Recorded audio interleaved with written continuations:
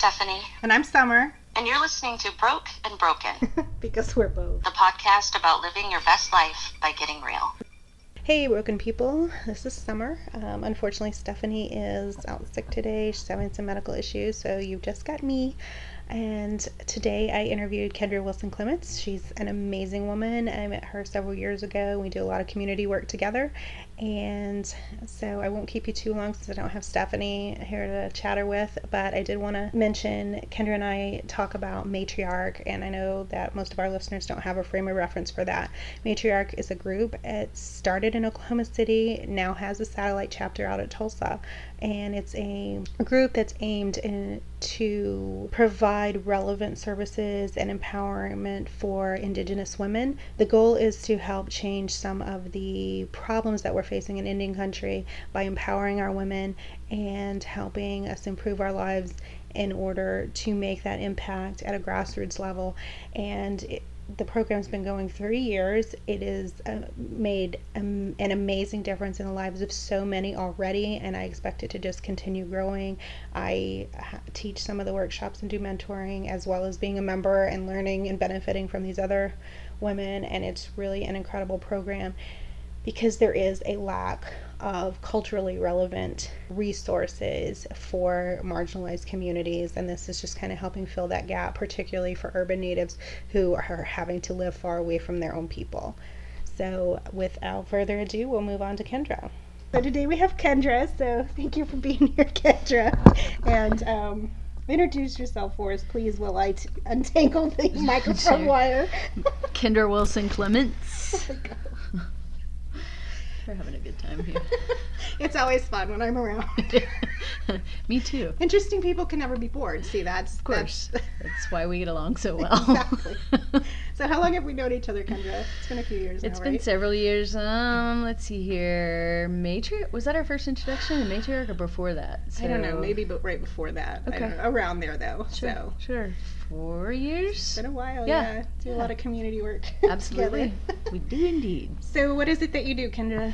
I am a entrepreneur business owner. I have a small business consulting firm called We the People. And what I do is basically I help small businesses in Indian country grow.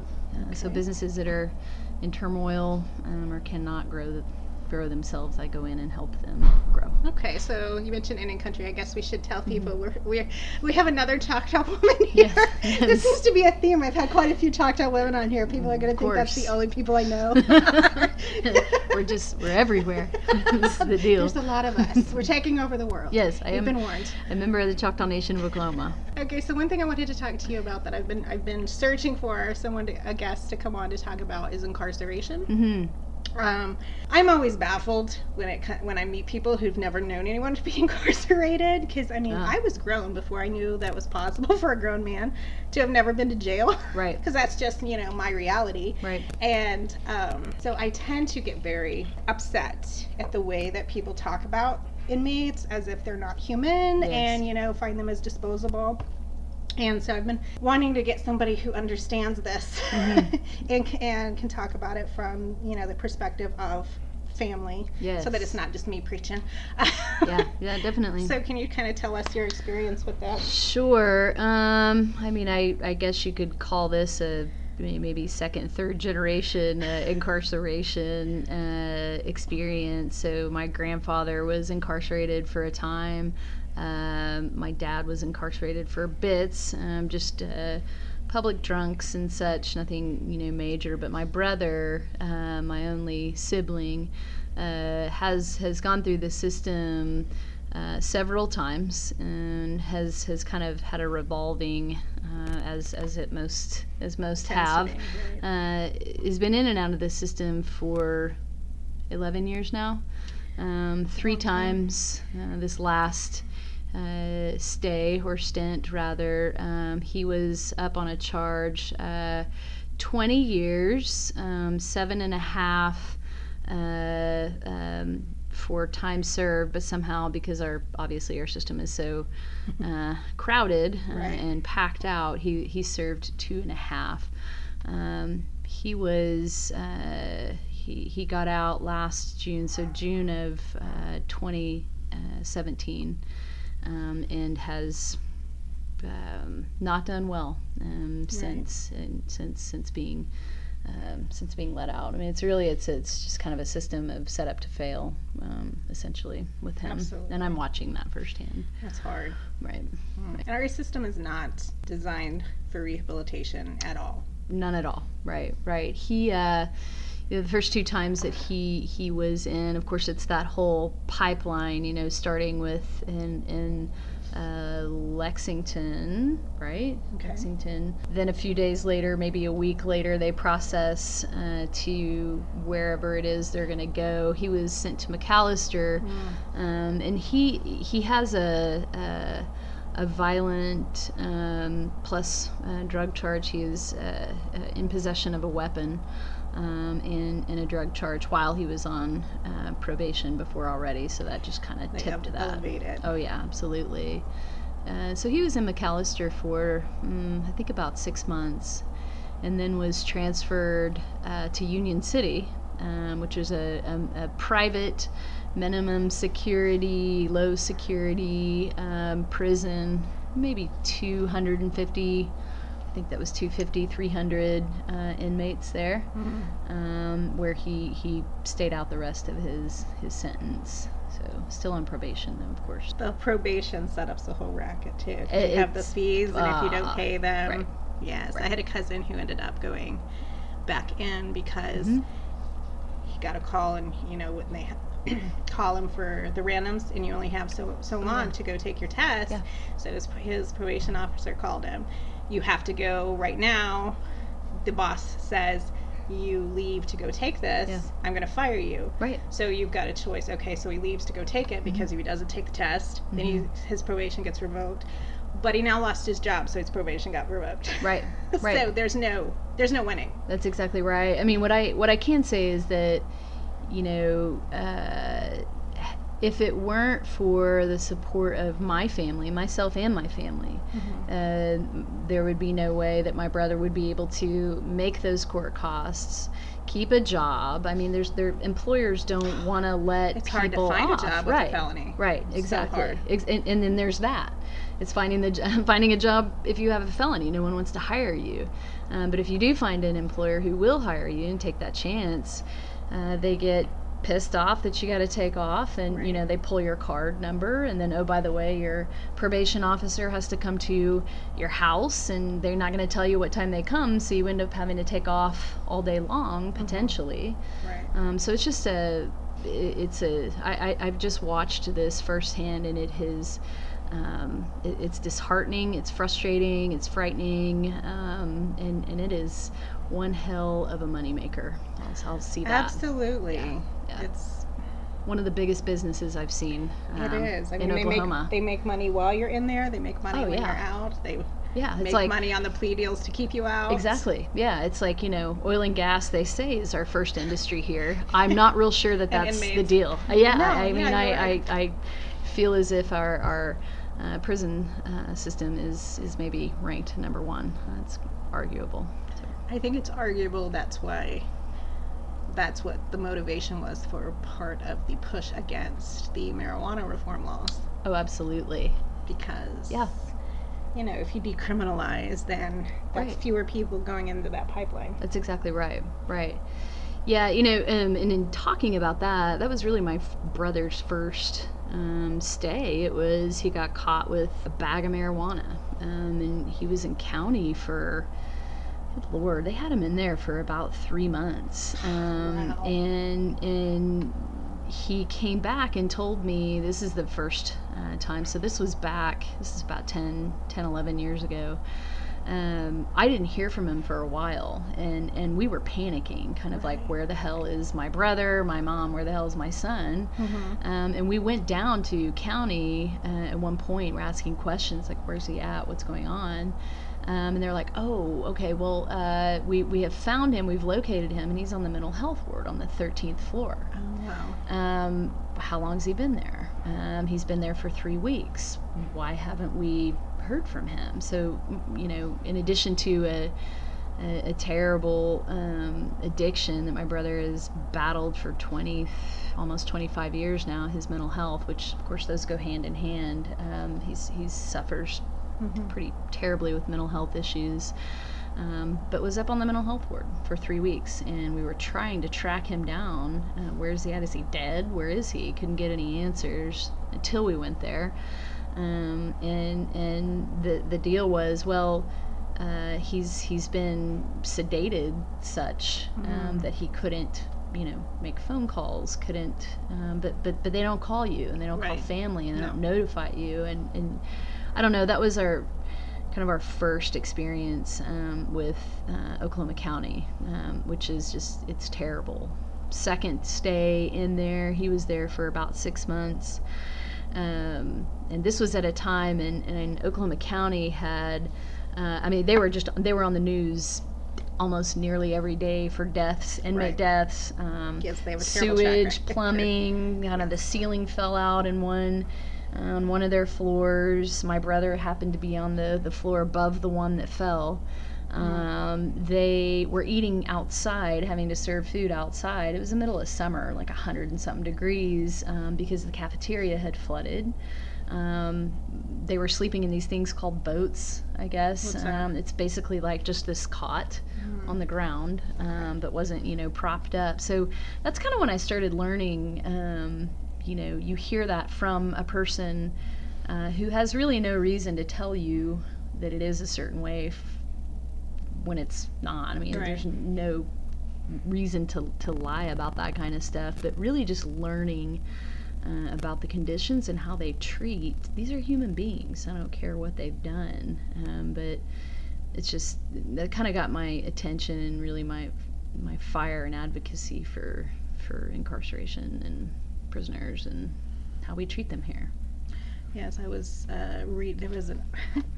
I went against my own advice and read the comments on a news article the other day. Never read the comment section ever. No. And it was about I know my limit. The prisons in Texas that not having air conditioning, and it's triple digits. Yeah, and it's awful. And some of the comments on there, well, they shouldn't have committed a crime. It's unbelievable. For real. Right. Right. These are still human beings. They're still people. Yeah, absolutely. Yeah. And secondly, do people not understand that when you treat people inhumanely, when most inmates will be released at some point. Right. They have to be able to function, and or people have no, I don't know, people make no sense. Right. Well, and it's a human being, first and foremost, but 9.9 times out of 10, I obviously don't know the statistic here, but we've got mental health, which is absolutely, and it's not treated not at all in this country not at all, and especially even when they're in that system. My brother absolutely was not getting the mental health attention that he needed, nor was he getting the treatment for his addiction. And so what was interesting is this third time around, when he was in McAllister, and actually, so it travels from, here's this state, prison, and then we're going to send you off to Union City, which is a private prison. But they have such limited resources there that it literally comes down to, do you want a job, or at the same time that you could be working, we're going to give you a couple of these AA programs or addiction recovery programs, like which one do you want? So there's not enough resources, money, or care, give a shits really, to allow them to work and to work a program, because they need both. They can't, and so of course my brother, he's like, no, I want to work because I want to get the hell out of here. They put him to work in a field. He was doing some farm work in McAllister, but he's not getting issues. Yeah, he's not getting any recovery treatment. Same situation with Union City. It's, hey, we can get you out of here during the day and you can go work for Department of Forestry, or you can stay here during the day and you have access to a therapist and you have access to AA meetings. What do you want? Well, who doesn't want to get the hell out of there, right? That's mental health too, right? I need to get out of these four walls I've got these issues. I want to get out of here because I'm not feeling so good. But oh, by the way, I can't. If I do that, then I'm kind of being punished, and I can't get my treatment. So it's just been. Ugh. So his mental health issues, I don't know what they are. Are they something that he needs medication for? Absolutely. Does he get proper medication when he's incarcerated? No, Probably he does not. Right? No, he does not. So the time that I talked about when he was up on the 13th floor, like missing for weeks, and then here he is in the mental health ward. When we finally were able to connect with him on the phone, he was. It literally, it sounded like he was intoxicated. He was so heavily sedated. They did not have his. I mean, I'm not a doctor, but all I had to do was hear him. Right. He was not making sense. The sentences were, it's like words were jumbled. And that went on for weeks. And so it wasn't just that it was a fresh, oops, we gave you too much because you were, having a bad behavior day or something. Right. It was a constant flow of over medication, right? If we keep you zombified, we don't have to deal with you. That's exactly right. Yeah, if you just lie there, if you're sleeping, great. We don't have to deal with you. We may not even have to feed you. I mean, it's and you don't have to have calls. We don't have to it's just, that's absolutely what it was. Same thing in Union City. Albeit he wasn't sedated, but he certainly wasn't being treated for anxiety. So he's got horrible anxiety. He's got an anxiety disorder, bipolar, schizoaffective disorder, and a sleep disorder. And so the sleep disorder and the anxiety disorders went untreated because the medications that they typically will prescribe for those are narcotics, and they don't obviously give those in prison. So is that the underlying issue with most of his substance abuse problems? Is the that's kind of chicken and egg stuff. It's like, what comes first? Is it the mental health stuff that sparks the addiction, or is it the addiction that sparks the? It becomes this dynamic cycle. What is really it? Does. Yeah, what's first? Yeah. And I've actually, the past 25 years with him, I've seen both. I see where the mental health is starting to decline, and he's sober, and then he uses. But then I've also seen him using, and the mental health triggers the mental health. Quick decline. Yeah. Typically, hallucinations and such. Oh, wow. It's a terrible decline. Mm-hmm. It happens fast, doesn't it? Really quickly. Yeah. And that's hard on the whole family. Yeah, those issues are not, pick one. Substance abuse in and of itself, addiction, that is hard on the family. That's like enough, right? Right. And then you add mental health. That isolated thing, that's enough. And then you add the incarceration piece, and it's like, wow, it's my family and I. We've kind of, we've gone up and down, and we've split apart, and we've come together and split apart and come together. There's been a lot of hard feelings and fear and anger and sadness, and it's hard. It's very difficult on a family. Yeah, the family serves time with them. Oh, absolutely, certainly so. I know. I have so much to say, but I'm like, I can't say that because that will identify this person, and they'll be mad at me. I have so much experience with all of this with people. Yeah, it's frustrating. Yeah, I spent a lot of time last year helping a friend, and then I didn't hear from him. He relapsed, and then I didn't hear from him from March until a few days ago. He literally, because I got to where I would send him a text message about once a month, just let him know I'm still here if you need something. And he finally answers a message that I sent literally a month before, as if I had just sent it. I'm like, you don't have to lie. Like, you can just say hi. It's fine. You don't have to lie. You don't have to lie, because we know when that happens. It's like, oh, I just saw your text. Oh, did you? Okay. Yeah, from a month ago. You've probably had 15 people in your text queue before me who had to search for that. Right. But sure, Right. so I just went along and Yeah. answered it. But yeah, That's you know, same. so he's That's still alive. Same. That's- Yeah. Yeah, you know, the interesting thing, just with regard to my own brother and watching this whole thing, I mean, so, you know, he gets out in June, he goes and lives with my parents for about 45 days and then slips. And he now, his addiction has, he's now a meth user. 45 days in, gets kicked out of their house, and so for some great reason I'm like, well, I'm in recovery, so maybe I can take him in my house and lay down these rules. How ridiculous.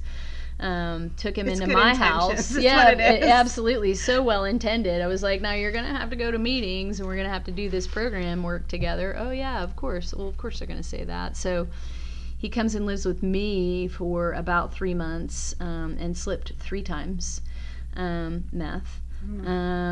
So he gets kicked out of my house in October, and then after that gets kicked out of 3 sober living homes.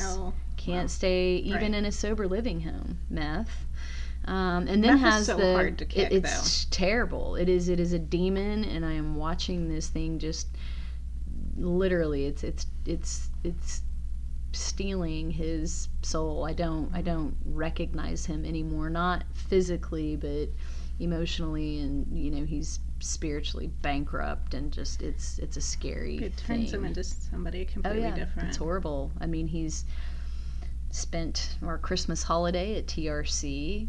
Just last week was discharged from the crisis center. Now is trying to go through North Care outpatient program, and so this is all in like a year and a couple of months. But he, you know, there were no programs in prison to help him step into society. You know, No. And transition programs, even when they come out, are few and far between, and they're hard to get into, and some Right. of them aren't that good. Yeah. And rehabs too. Right. I Right. have a big problem Yeah. with these private religious-based rehabs that have no Oh. clinically trained staff. Oh, They cause more harm than good. absolutely. Yep. I think they should be shut down. I 100%. Come at me with the pitchforks Yeah. and torches if you want, but it's wrong and you're hurting people. Oh, it's absolutely wrong. It's irresponsible. It is. Completely irresponsible. Yeah, Yeah, I've seen it's- those things in action, and I'm like, nah, you're doing more harm than good. It's terrible. It is. So you mentioned you're sober now. Can you tell us your story? I am. Yes, I can. So well, my brother and I, we come from a long and strong I wish we had done this on video generation. so people could see your Yeah, expressions. It's long great. and strong. Generation to generation to generation of alcoholism and addiction. On my paternal side, which is my Choctaw side, my great-grandfather, alcoholic. My grandfather, alcoholic. My grandfather also attended boarding school, Goodland Indian Orphanage, as they referred to it at the time. My uncles live there. Beautiful. Some of them. Yeah. And that, of course, was just a soul stealer. Oh, it's So terrible. alcohol was certainly an escape for him. My grandmother, she was alcoholic as well. My dad is an alcoholic. My biological father, his sister died of an overdose, heroin Yeah, like overdose. if I'm not an alcoholic, I won't be part of the family You know, anymore. like it would be weird if Right. they may resent me if I were not some sort of an addict. You know, there would be something wrong with me. Yeah, so Like Marilyn on the Munsters, you're just the strange I'm one. just the strange one. There she is, all sober. Look at her. No, my mom's side of the family, though, they, you know, a little bit of mental health stuff, but not really addiction. So I have literally, first time I drank was the very first time I got drunk, and it was also the very first time I blacked out. Oh gosh! And I was How 13. much did you drink? Well, it was a whole lot of peppermint schnapps that I stole from my mom always. and dad's liquor cabinet. Wow. You were 13. 13 years old. Mine was Boone's Farm, Strawberry Hill. I mean, listen. I have a bottle in my refrigerator right now because I saw it in the liquor store and I hadn't seen it since then. Yeah. So I bought it out of pure nostalgia and I'm afraid to drink it because I remember making a reference about it tasting like cough syrup or something. Yeah. So I'm like, it probably tastes awful. I don't want to drink it. Listen, after I drank that whole bottle. I couldn't drink peppermint schnapps after that first time, nor could I smell it. Could I anything? Clearly, it's not a good idea if I drink it now. No one wants to see that. Well, no one wants to see that. So yeah, it was that thing, and it's a true thing. So when you have that addict gene or that alcoholic gene or that drug, whatever it is, whatever that is, it literally is. It's that first time you do it, it's like ding, there it is. That's what I've been searching for all this time. And so alcohol was the deal. And I was a terrible teenager and a terrible it was just terrible. And I've had just literally, it's been, wow. I've got a lot of amends to make, that's for sure. My list You're like, this stuff's going to take a while. I'm on that step right now. It's step 8. It's emotionally draining. Alcoholics Anonymous. And I'm like, I'm going to hang out here for a minute because holy shit, this is long. And things just come to you too. You're like, oh yeah, and then there's that. Damn. Let's start within the last decade. Exactly. Gotta work back. God, I don't know. So I got sober on my stepfather's birthday. It was March 11th, 2017. So I've been sober for a year and 5-ish months, as of a few days from now.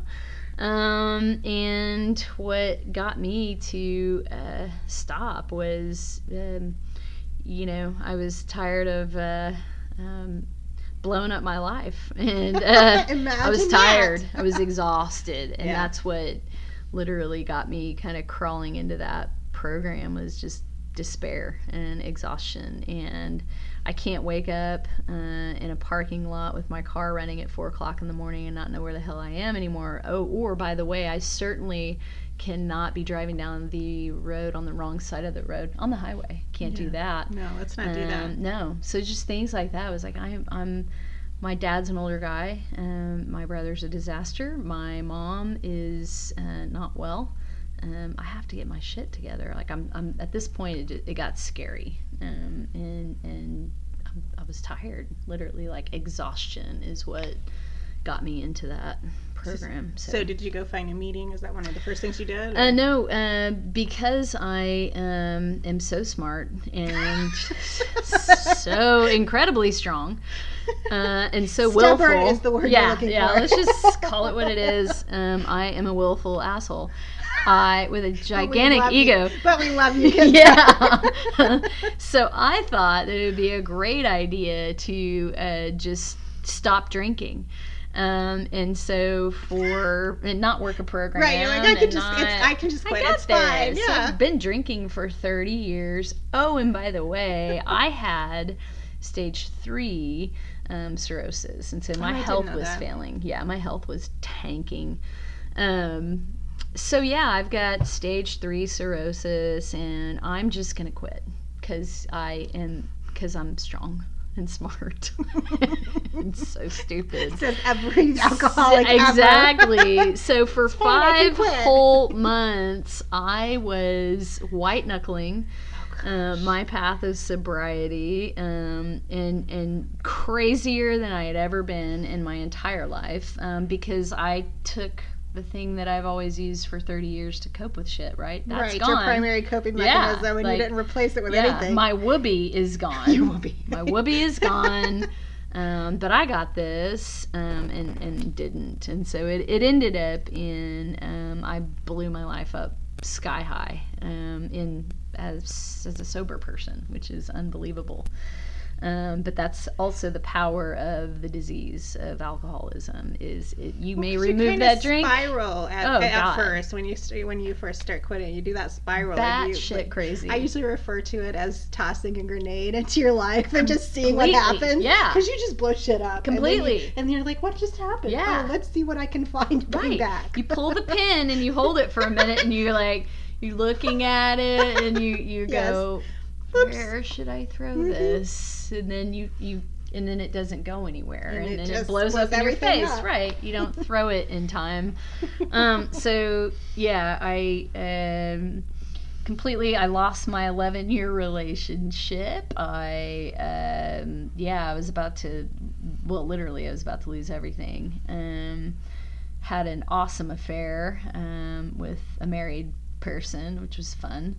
As long as it's fun. Yes, great. I mean, if you're gonna have an affair, it should be fun. Right. That's my advice. Well, it should be fun. It should be, blow it sky high in good Kendra fashion. I did do that. So that's how I went out. Some excitement in life. Yeah, that's how I went out. I took myself out on a high note. But life blew up. It was August 11th, which is so crazy that we're talking now because it's just in a few days from now. Right. So August 11th was like D-Day for me. And then on August 12th... I'm impressed at how you know dates. Well, listen, these are dates you never, ever forget, right? When those things went down, like those are the things I'll never forget. But yeah, I agreed... didn't really want to do this, but the person that I was having the affair with said, hey, why don't you come to an AA meeting with me today? And I was like, yeah. In my mind, I had other plans. Right. I literally that day, don't know if you've ever seen Leaving Las Vegas with, oh God. Well, so I was going to do that because it's the only thing I knew. I had a plan that day. I was waiting for the liquor store to open. I was going to drink myself to death that day. Like that's what was going to happen on August 12th. But then the phone rang, and it rang, and it rang, and it rang, and I was just like, I don't want to answer this because I know I don't want to talk to anyone today. I don't. But I finally answered and agreed to go to a meeting, and thank God I did because that was my deal. Right. And I had thought about it too. It's this AA meeting that was next door-ish to a liquor store, and I thought about that. I was like, yeah, I can meet her there, and then after that meeting I'm gonna go and load up on bourbon because I'm a bourbon drinker. Yeah, I was like, yeah, okay, if you'll just stop calling and asking, okay, right. Fine, I'll go to shut you up. Shit, let's go to the damn meeting. But that stepped me into where I'm at today, and haven't had the obsession to drink is gone. Good. And I don't have that anymore. But how's now coping with life? Everything else, it's crazy as shit. Coping with life. What do you do now to cope? Wow. I write. I do have an exercise regimen that if I don't go and work out every morning, then I'm probably not much fun to be around. Like, I guess I have another addiction. Right. No.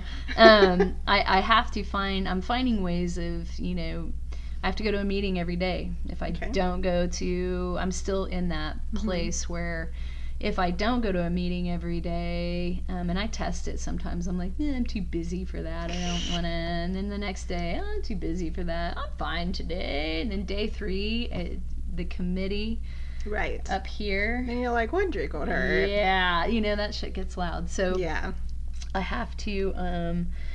It's interesting. Recovery is just this weird, crazy commitment. Like, we have to do all these things in order, because we wake up with a brain every day that's trying to kill us, basically. And so we have things that we have to do so that we can get through the fucking day, which is crazy.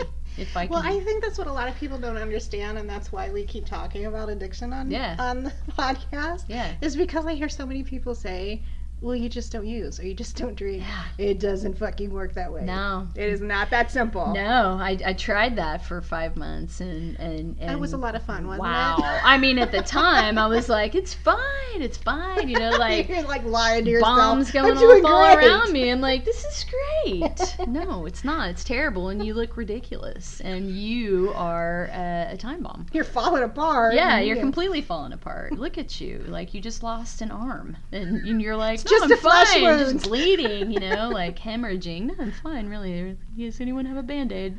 You know, so crazy. I feel like addiction's treated like that though in this in this society, in this country. Yeah, and you know, since you know being in Matriarch, and really plugging into trauma, the generational trauma that we all have as Native people.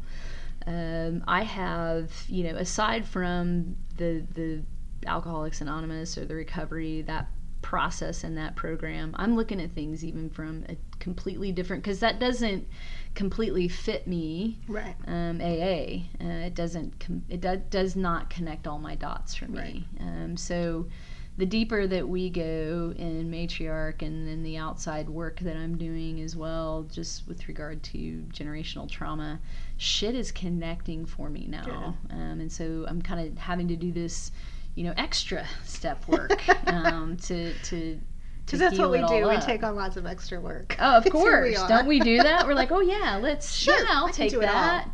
Who needs something? Can I help you? Can I take I work that? 3 jobs, Can I but take sure, I'll do a that? podcast. Of course. Yeah, you told me you were doing this, and I was like, what? Well, When? I know. At 2 a.m.? Yeah, All right. I am often up at 1 and 2 a.m. I mean, editing audio files. Of course you are. And I blame Matriarch. Well, I blame Matriarch too. What happened was I've had people asking me to write a book for several years now. And I keep telling people, first of all, I'm ADD. I can't write a fucking book. True. I can write like a tweet thread, and that's about all I got before I'm off on something else. So I'm like, somebody ghostwrite it for me. Like, sit down and record me, and you can ghostwrite it. Why not, though?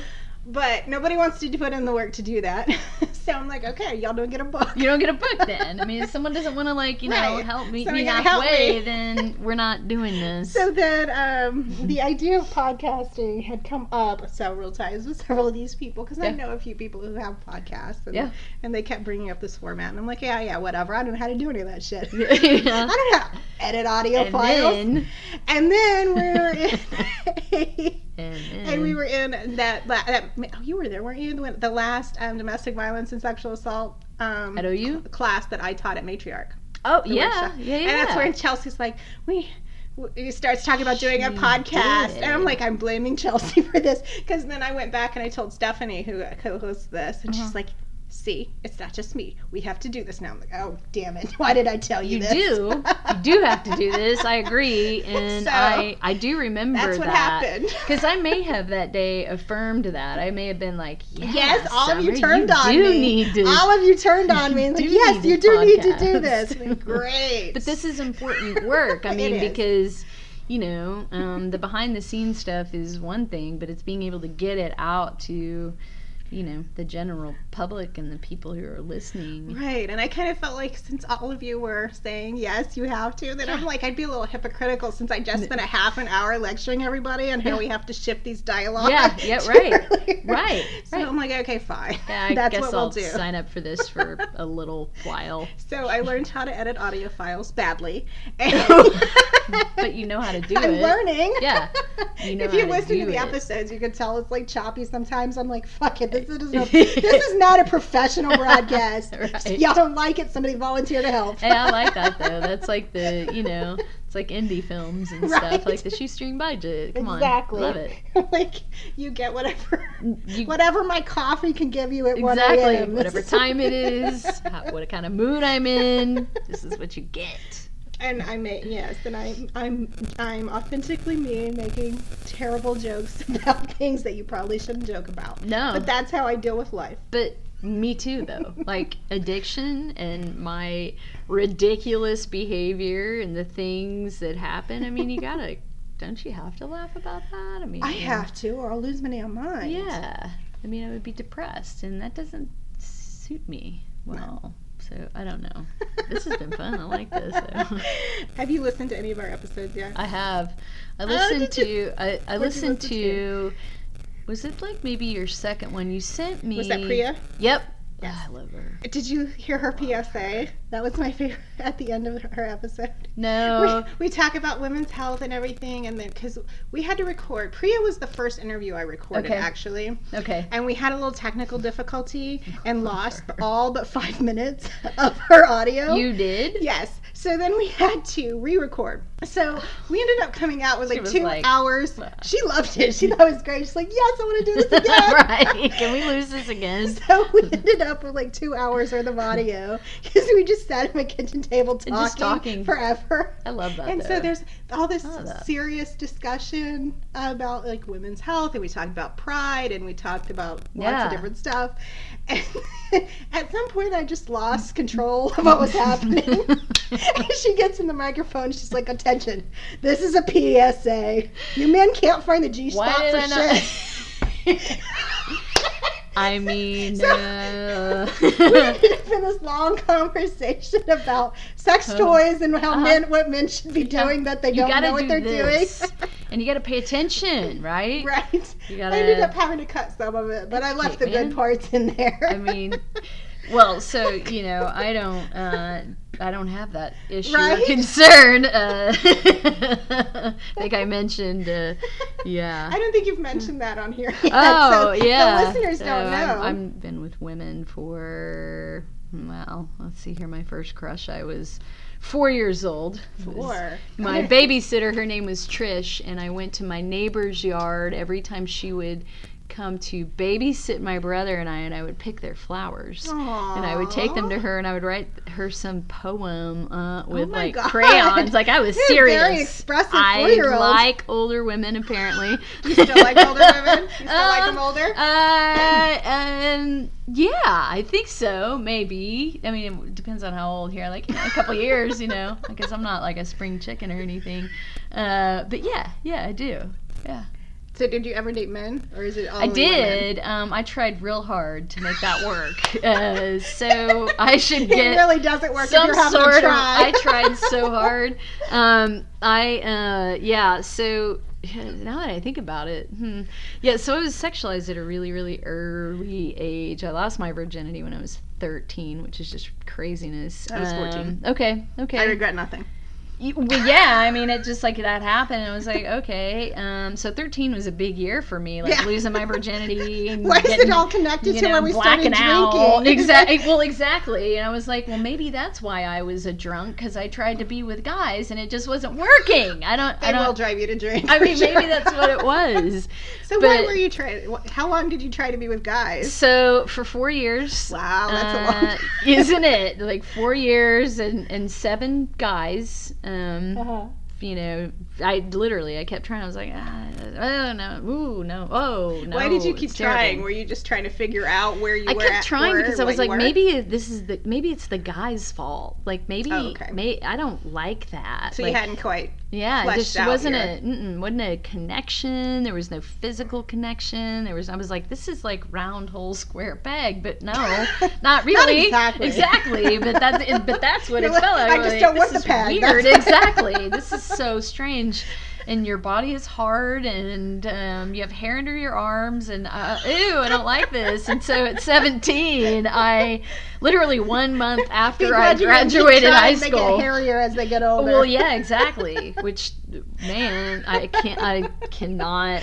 I have a whole rant about that. I mean, listen, I got with my first girlfriend a month out of graduating from high school, and it was like the fucking angels were singing. Aww. When that happened, I was like, oh, I finally figured this out.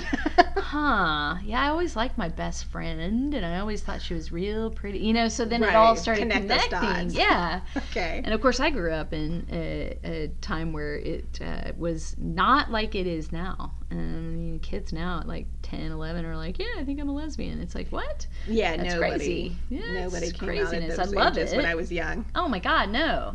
I mean, I always knew I always knew from 4, from writing my babysitter Trish poems with crayons. I always knew. Sweet. I mean, come on. You were I always knew it was different. Very expressive for a Oh my 4-year-old. God, That's always, adorable. always. And I'm sure she would get those and be like, what the fuck?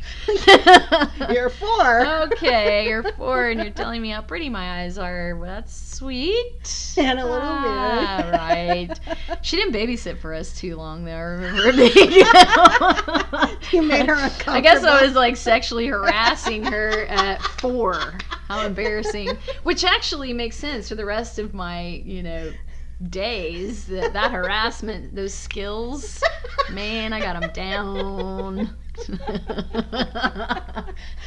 Broken lady hearts all over the place. It's just terrible.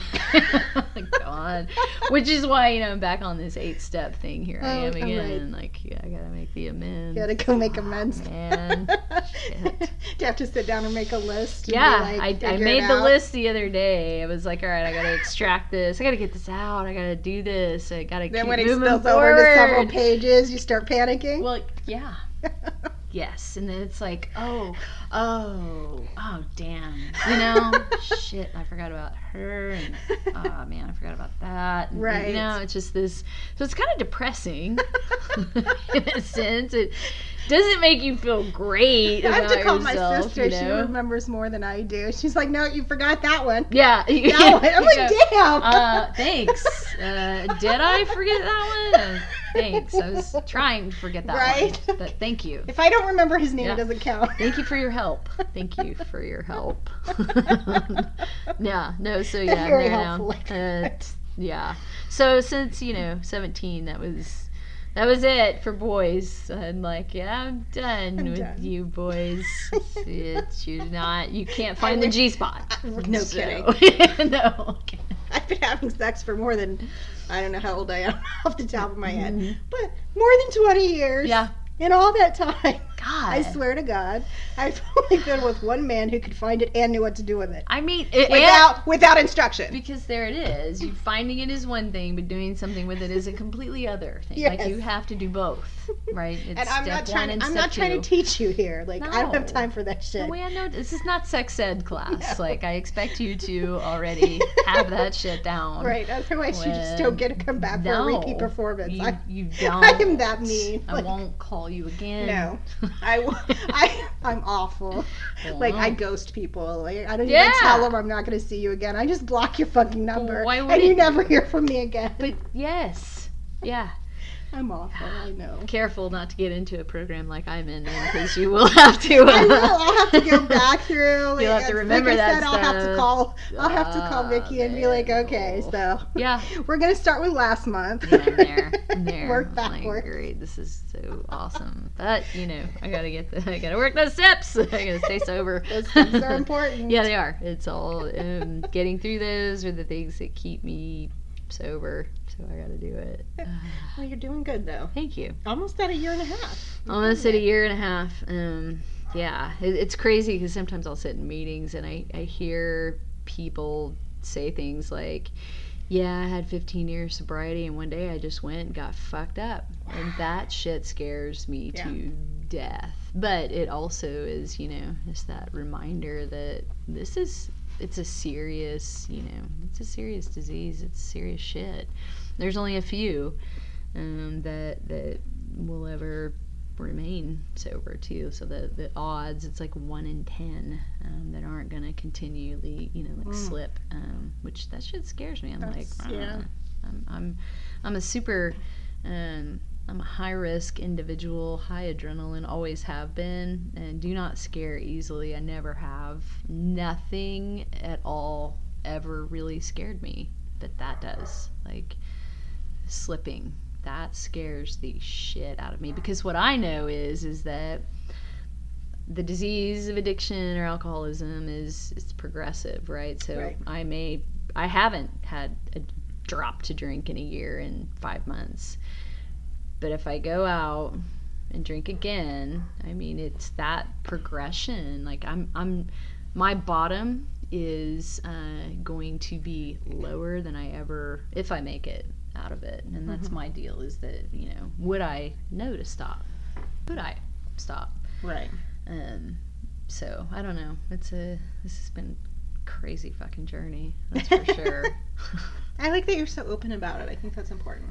Yeah, I mean, I obviously Alcoholics Anonymous. It's anonymous. Alcoholics Anonymous. It is an anonymous program, but and there are some, folks in there with a whole lot of sobriety that have been in the program for 20, 30 years might look down on what I'm doing right now, which I don't care. Right. I kind of, if I can help someone, or I'm gonna tell about it. I mean, it's something that it's a huge hurdle, and it almost fucking killed me. And so I kind of have a duty to talk about it, because if I can reach one person, then I've done my job, and I feel like I have the gift of a horrifying story that I have to get that out and share it, because so does a whole lot of other people. And so, yeah, talking about all the shit is,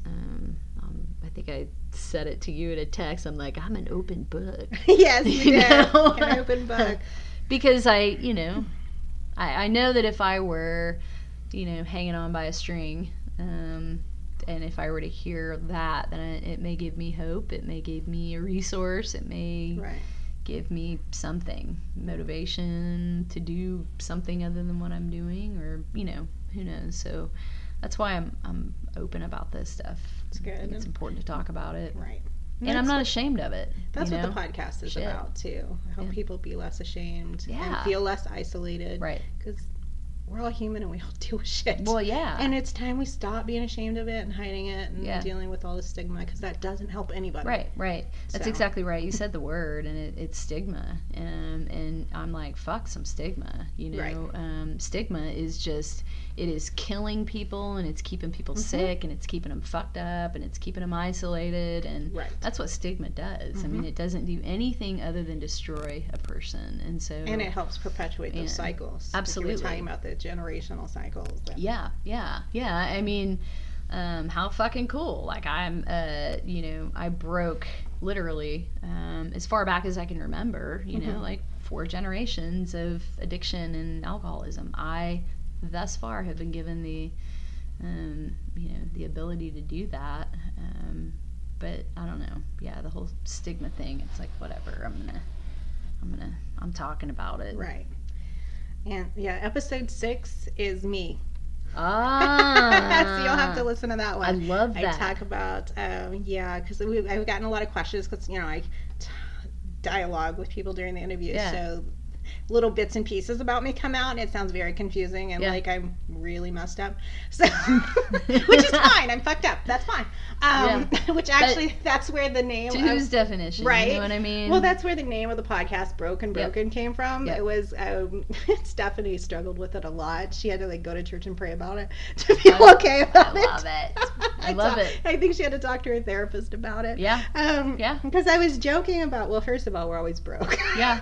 Because that's my life, right? But broken was, there was, which I talked about this being in a poly relationship before it ended last year. And she had a tendency, for whatever reason, to drag me into their fights. And I don't know why. I don't know if I came up in their fight, and so she would text me or call me about it. I don't know. Right. But she would drag me in there, and that was one of the things she said to me was, "You're just so fucking broken." And I'm like, and at first I'm like, because I'm just in I don't know what the hell happened. It's the middle of the night, and I just got woke up by a series of angry text messages. Right. So I just kind of flipped into, calm down the crazy person mode. And I'm just like, you're right, I am, and whatever, But then after that, I'm like, you know what? I'm not fucking broken. Right. I'm just human, and I'm dealing with my shit, and I think you need to too. Right.